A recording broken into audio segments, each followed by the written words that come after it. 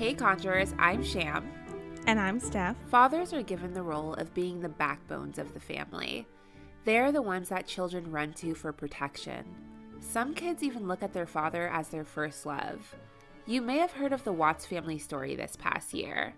Well, before the Watts family, there was the Longo family. Behind this picture-perfect family was something so sinister that no one saw coming.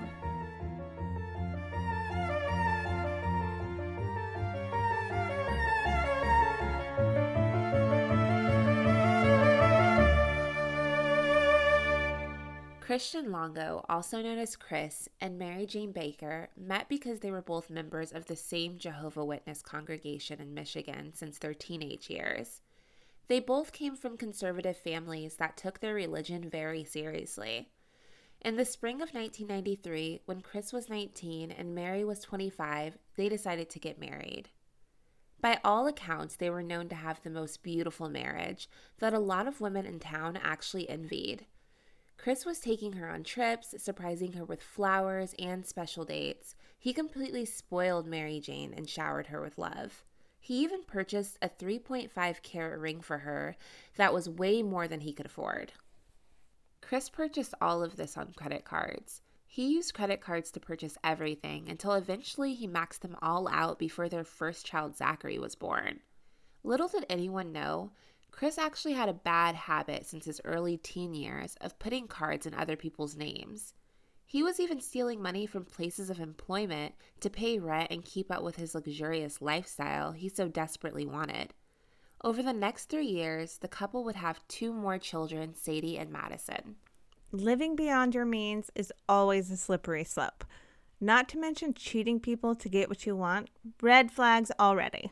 I've never done the research, but with today's technology versus the 90s, it can't be that easy now to put cards in someone else's names. I have no idea. I've never looked into that myself. So did having kids change his ways at all? Chris began searching for a job that could support his now large family. He took a job at a company that distributed the New York Times magazines. He ended up thriving there and even climbed the ladder to eventually become a manager. This job caused Chris to develop an appreciation for the New York Times. At the time, one of the journalists that was consistently featured was Michael Finkel. He was their top writer and put out articles that involved a lot of traveling to write about things like war and slavery. Chris became obsessed with Michael. He began memorizing all of his articles and would often dream about what it would be like to have Michael's life, where he got to travel around the world and share his adventures with everyone through his stories. All Chris ever wanted was the finer things in life. However, he quickly realized at the end of the day, he wasn't where he would like to be in life. He decided he was done working for someone else, and at the age of 25 years old, he opened up a construction cleanup business with his brother, which appeared to be going well. According to peers, the Longo family was living it up. They purchased nice cars, ate at fancy restaurants, and were even going on expensive vacations.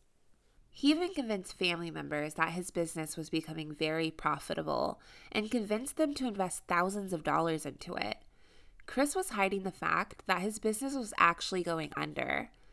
He not only spent all of the money family members gave him as an investment, he was also racking up credit card debt and couldn't keep up with paying them off.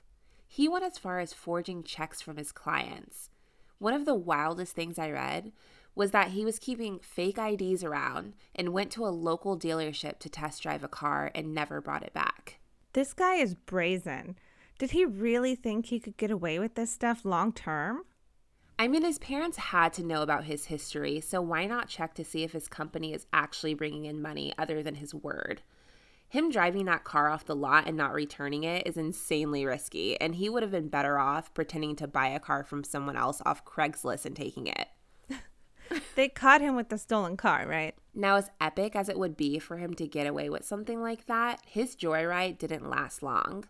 Soon after, he was pulled over with the entire Longo family in the car and was arrested for stealing the car and forging over $30,000 in checks.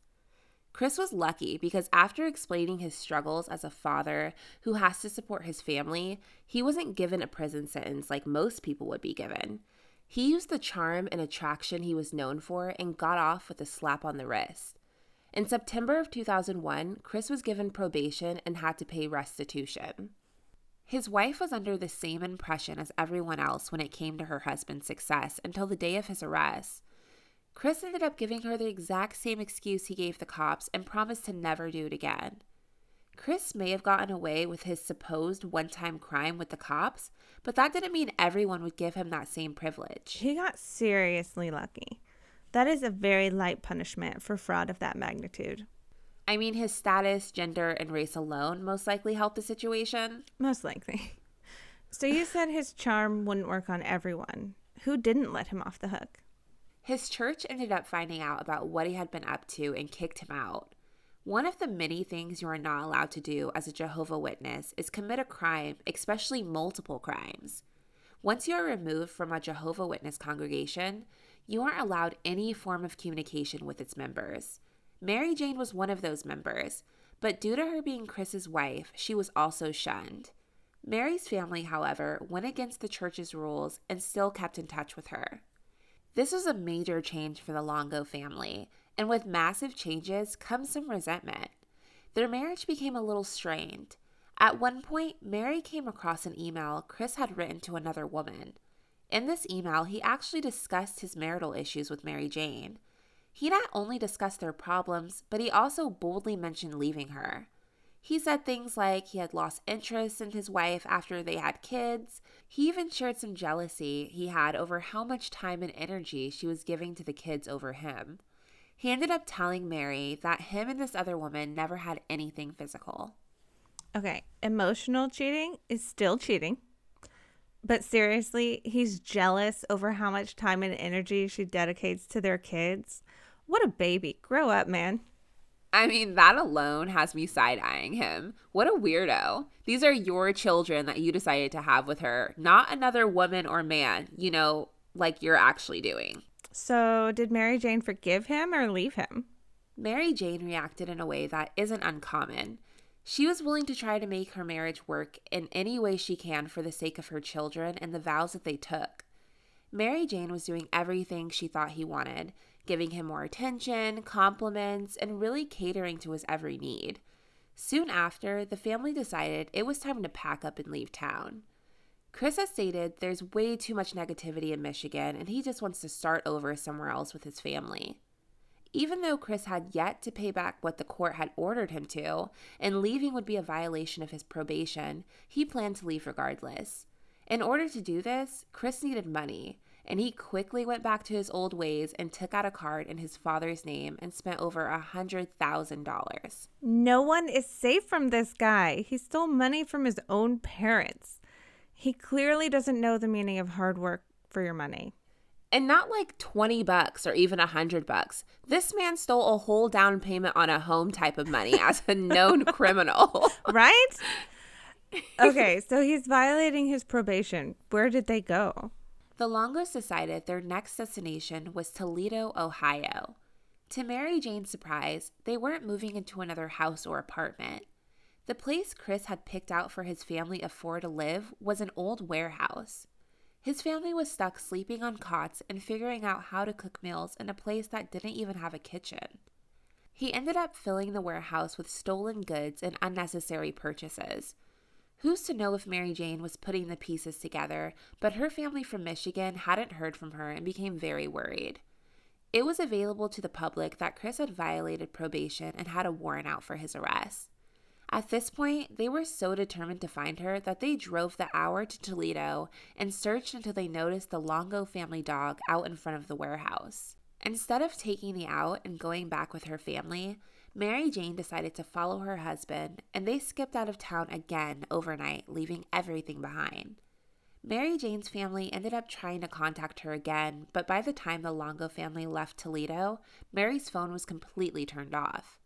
Fearing for not only Mary Jane's well-being but the children's, her family filed a missing persons report. I get sticking with your man through hard times, but this is taking it a bit too far for me. I mean, thou shalt stay with a cheating man that also steals and commits fraudulent crimes is not part of the wedding vows, unless I missed something. That certainly wasn't a part of mine. A few weeks later in November, Mary Jane's sister received a postcard from her sister that was addressed from South Dakota. Mary Jane stated that she was sorry for not reaching out, but they moved and they're okay and she'll be in touch. This postcard didn't ease any of her family's minds. If anything, it made them worry even more. Her sister didn't understand how she found the time to mail a postcard instead of simply picking up the phone and calling her. Mary Jane's family ended up showing the postcard to the police as evidence. Since Mary Jane was an adult and left willingly, the cops weren't as concerned as her family. To them, Mary Jane just seemed like a loyal wife who decided to follow her husband wherever he wanted to go. The postcard was enough for the police to believe that Mary Jane was fine. This postcard actually ended up backfiring because it was enough proof of Mary Jane's well-being that the police closed her missing persons report. Little did they know, this would be the last time anyone would hear from Mary Jane again. Oh, man. That makes sense on part of the police, but her family must have been so upset. I mean, I can't blame the police at this point because by the sounds of things, she does sound okay at the time.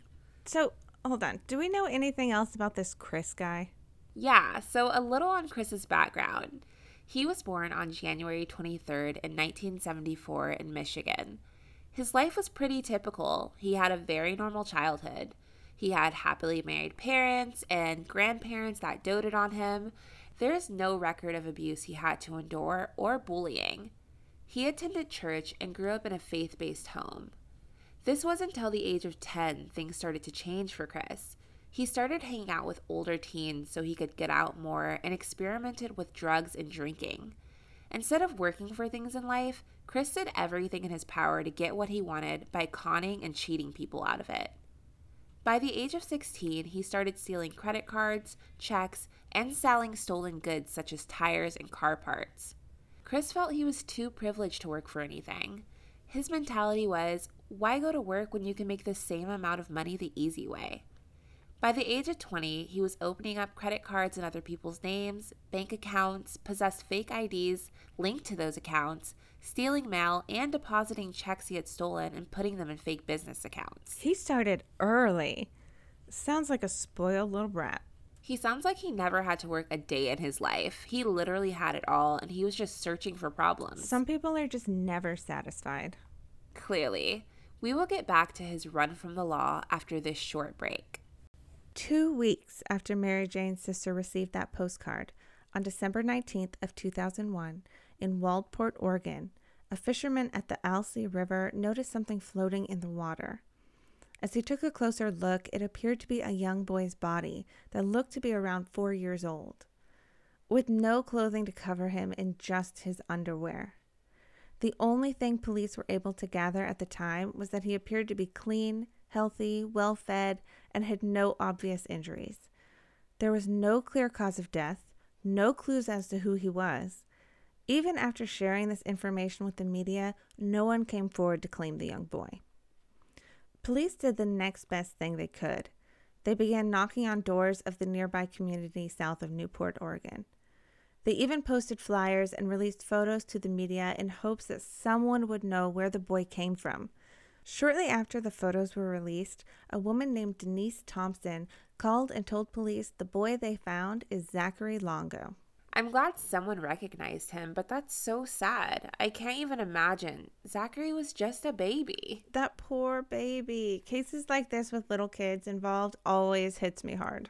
I mean, who is this Denise girl anyways? They barely knew anyone in Oregon and couldn't have met that many people in the short time they were there. As it turns out, Denise worked with Chris at a local Starbucks where he worked as a barista. She stated that Chris and his wife had only moved to Yaquina, Oregon 6 months ago. Denise became close with the Longos, even going as far as babysitting their 3 children, Zachary, Sadie, and Madison. According to what Chris told Denise, Mary Jane was planning on taking the kids and abandoning him. She knew Chris was a devoted husband and father, so when he didn't show up to his next scheduled shift, Denise figured he had just taken the breakup pretty hard. Police ended up going to the Longo residence for a welfare check. Inside the condo, it looked completely undisturbed, as if the Longos had just stepped out. It's important to mention that this wasn't just any condo. It was a one-bedroom condo that was located on the water. This was a surprise to police because these condos were expensive, and Chris's only source of income was what he was making at Starbucks. All their possessions appeared to still be there. Once the police were able to reach the landlord, he told them that the only reason he agreed to let the Longos rent the condo was because Chris told him he had a second income working for a telephone company. However, he saw that was a mistake now because they were behind on their rent. Oh, that definitely sounds like the works of a scheming Chris. Yeah, that tracks with his previous cons. This is all still very sketchy, though. I would assume because of how they found Zachary, they knew that they had to find the other family members. Yeah. The Oregon State Police immediately reached out to the FBI to start a nationwide search for the rest of the Longo family. They went back to the area Zachary was found in and sent divers into the water to search for any clues. It was there that they found Sadie's body near the Lint-Slow Bridge, weighted down with a pillowcase full of rocks tied to her ankle. They also found another pillowcase full of rocks nearby, which they assumed was meant to hold down Zachary's body before it had broken free and was found floating on the surface of the water. So now 2 bodies were found, but they were still missing the 3 remaining members of the Longo family. Oh my gosh, that makes sense, but what a terrible way to go. I really hope they weren't alive before being placed underwater. Me too. I personally have a fear of drowning, so the thought of those babies dying that way is terrifying. Oh, same. So this is major news and they need to find Madison. Where is Madison? Please tell me someone saw something. As soon as the public was notified of this tragic news, the community started calling into the tip hotline. One witness stated that he had seen someone at the bridge the night of the murders. He said the car was parked, and when he went up to see if the guy needed any help, the man in the driver's seat told him that he was just letting the car cool down. However, the only thing the witness was able to provide was the description of the man in the car and that he was in a red minivan. The little information he provided was enough to match the description to Chris Longo. The last tip to come in was from a housekeeper who worked at the hotel where the Longos stayed when they first moved to Oregon. She found it very suspicious that when she was cleaning the room, she found the family's birth certificates, other important documents, family photos, and Mary Jane's driver's license in the garbage can. Once investigators uncovered his crimes in Michigan, they soon discovered that Chris wasn't the all-American dad he showed the people around him. He had a dark past. I find it weird that they didn't find Chris's license or birth certificate. And that was at the hotel before they moved into the condo. Super suspicious. Almost like he knew she wasn't going to be around to use them or for some reason wanted to completely wipe Mary Jane's identity. Right. The investigators had to figure out what could have led to the death of these 2 young children and what was the fate of Madison and Mary Jane. So they started trying to put together the pieces of the days before the discovery of Zachary's body. Coworkers shared that Chris told them he was only working at Starbucks because he liked coffee. And similar to the story he told his landlord, he actually was a very successful man and had a fortune from another job working with an internet company. The truth is, he only had money from Starbucks and it wasn't enough to support his family of 5, pay rent, or even have enough groceries to feed his children. I mean, I'm more upset that his coworkers believed that. Like, seriously, he just enjoys making those pumpkin spice lattes and peppermint lattes because he likes coffee.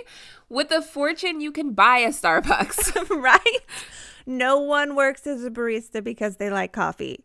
People shop at Starbucks because they like coffee. You know that one person in your life that just lies and you let them lie because that's all they're capable of doing? That's Chris. Certainly seems like it. Okay, listen to this. On December 16th of 2001, Chris stood on the balcony of his condo looking out towards the water as he was coming to terms with the fact that he and his family would be evicted again. He had no intentions of telling his wife and would later state this night was the beginning of the end. 11 days later, on December 27th, divers would be sent to search the waters near the Longo condo. That's where they would find the missing body of Mary Jane and Madison. The bodies were found in 2 suitcases, one of which had human hair floating out of it. This suitcase contained Mary Jane, who was nude, and by appearances the cause of death was strangulation, indicated by the bruises around her neck in the shape of hands. The second suitcase contained Madison's body, along with a dumbbell to weigh her down and clothing. It was clear to police that Chris had murdered his entire family, and the very next day it was made public that he was wanted for the murders of his wife and children. He even appeared on the FBI's 10 most wanted list. I mean, it's obvious it was him. If it wasn't Chris, who else would want to harm his family in a state where they have no potential enemies? No one else benefited from their deaths except for Chris. And then he ran. I hope they find this guy quick. He's known for leaving a trail.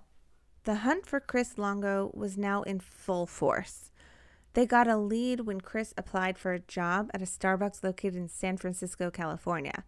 That's about 10 hours from his condo in Oregon. They sent agents there to arrest him, but he never showed there again.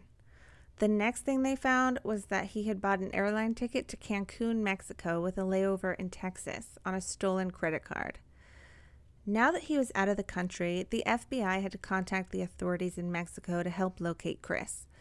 The Mexican authorities put up flyers of Chris around Cancun and set up a hotline to call if anyone spots him.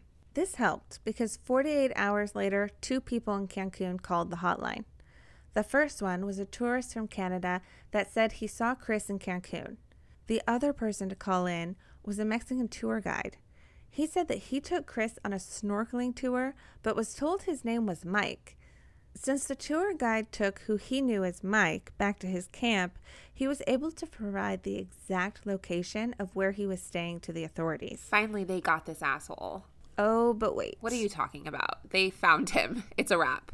Even though they finally had Chris's location, they had to work between 2 different countries and make sure the laws were in place to finally catch him, which takes time. So they did all they could do in the meantime, which was to keep him under surveillance. During this time, they had seen Chris scuba diving, smoking pot, visiting bars, and even flirting with women. The locals knew him as Mike Finkel, which, if you recall, earlier Sham mentioned a reporter from the New York Times known as Mike Finkel, who Chris was fascinated with. Well, once Chris made his way to Cancun, that was the name he felt fit him best. What a dumb idea. That's a pretty famous name at the time. He didn't think that would send out any red flags. Right? You couldn't pick a more under-the-radar name to steal? I mean, at what point is his little party over and he's held accountable for taking 4 lives? 2 weeks later, on January 14th of 2002, almost a month after his family's remains were found, Chris Longo was finally taken into custody. When the federal agents from Mexico and the FBI went to arrest him at his cabana, he was nude, smoking marijuana, and laying in bed with a German photographer he had recently met at a hostel. Chris's trial began on March 10th of 2003. He originally pleaded not guilty to all charges. He later decided to plead guilty to killing Mary Jane and Madison, but not Sadie and Zachary. He had many conflicting confessions, but ultimately settled on the typical blame my wife defense. Oh God, what could he possibly blame her for? People like him always find a way to blame everyone else for their problems instead of taking responsibility for the consequences of their actions. Go ahead and tell me what he came up with while he was living his best life in Mexico. Okay, this was Chris's story. He claimed he came home from work to find Zachary and Sadie gone. Mary Jane was walking around the condo acting erratic. Madison was on the bed, laying there lifeless, and it was then Mary Jane admitted to killing the older kids and putting them in the water. He then started strangling Mary Jane in a fit of rage. After he killed Mary Jane, he noticed Madison gasping for air and decided to end her suffering by finishing her off. This was not convincing enough for the jury to believe. It only took 4 hours before they found him guilty of all 4 counts of murder. He was sentenced to death, but because Oregon has a probation period when it comes to the death penalty, Chris Longo is being held at the Oregon State Penitentiary. Well, I'm just thankful the jury is smarter than his former coworkers at Starbucks. I'm sorry. The baby was gasping for breath, and instead of trying to save her, he just finished her off. That's just so messed up. It's disgusting. Did he ever come clean about what really happened, or did he just stick to blaming it all on Mary Jane? Okay, so you remember that reporter, Mike Finkel, who Chris stole the identity of? Yeah. Well, he ended up visiting Chris and built a relationship with him, enough for Chris to trust him. Eventually, years later, in 2011, Chris came clean and admitted the truth about what happened that night. He told Mike that he had actually planned how to kill his family while he was working that day. He said the pressure of providing for his family became too much and he wanted to send them to a better place. The confession Chris gave this time was entirely different. According to him, this is what actually happened. He got off work and went home. He began making love to Mary Jane, and it seemed like the perfect opportunity to kill her. He put his hands around her throat and began to strangle her. He then moved on to his next victim, Madison. He strangled the 2-year-old to death, but decided not to kill the other 2 children in the same manner because it was too upsetting for him to do it again. So he packed Madison and Mary Jane's bodies into suitcases and threw them into the water. He then took Zachary and Sadie out to the red minivan while they were sleeping. He brought along 2 pillowcases and on the way to Lintslow Bridge stopped to fill up the pillowcases with large rocks. Once they were at the bridge, he pulled over and quietly opened the doors because he didn't want to wake the children.